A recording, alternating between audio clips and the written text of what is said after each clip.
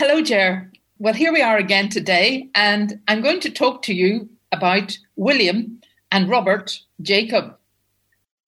Now, they were the inventors of Jacob cream crackers. Now, when we hear the name Waterford, I imagine that the product which springs to mind is Crystal. Waterford Crystal is famous all over the world. But today, the product I'm going to talk about is also famous all over the world, cream crackers. There's nothing nicer than having a bit of cheese on a Jacob's cream cracker. But have you ever wondered why they're called Jacob's cream crackers? Well, the easy answer is they were invented by the Jacob family, and the reason they were called cream crackers is that they had extra fat creamed into the flour. The whole baking business began with Isaac Jacob and his wife Anne. They were Quakers, and they had two sons, William and Robert. Isaac had started up a small bakery in Bridge Street in Waterford. Now, Waterford was a busy port in the early 19th century, and ships came in to load up with non-perishable foods, which could be kept for a long time on those long voyages. Biscuits were found to be the ideal food, as they could be stored for very long periods. After Isaac died in 1839, the bakery was taken over by his wife until her sons were of age. By 1850, the brothers had taken over the family business, and they decided to expand the range of biscuits as they saw there was a market for other, more sophisticated varieties of biscuits, especially as having biscuits with tea had become the in thing to do at the time. The business went from strength to strength, and so they decided to move to larger premises, and they called their new bakery the Waterford General Bakery. They didn't stop there, however. William and Robert were full of ideas to expand the business, and so it was that the famous cream cracker was introduced in 1885. It was an immediate success and was even sold overseas. Prince Frederick of Germany is reported to have ordered 6 tins to be sent over to him. The brothers soon realised they would have access to an even greater market if they were in Dublin, and so they opened a factory there in Peters Row in 1853. The Dublin factory was doing so well that 5 years later, in 1858, the brothers decided to move the whole of their business to Dublin. They were not without problems, though. Sadly, Robert died in a drowning accident in Tramore in 1861.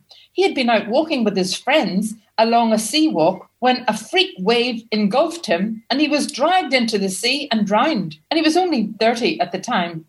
William carried on the family business. Another tragedy hit the family when a fire broke out in the factory in 1880 and the building was destroyed. William decided not only to completely rebuild the factory, but he also seized the opportunity of extending it and installing the latest technology and machinery. 1 year later, the fully modernized factory was up and running again. The building eventually encompassed Peters Row, Bishop Street, Peter Street, and Bride Street. Not only did the factory expand horizontally, it also expanded vertically. More floors were built, and it became one of the highest buildings around. The employees also benefited from the success of the business by having facilities such as refreshments, dining rooms, a coffee bar, and a factory doctor on site. Another anecdote: the factory was taken over by the Irish Volunteers during the 1916 uprising, as its high towers were an ideal vantage point for them to keep a lookout on what was happening down below. However, production was only paused for a short period, and soon the factory was back in operation. In 1922, a separate English company was founded in Liverpool under the name of Jacob's Bakery Limited. Even during the 1940s, when there was an international economic crisis, Jacob's continued biscuit production using turf-burning ovens. A bog in County Wicklow had been leased by the government to provide turf for the industrial needs of the company.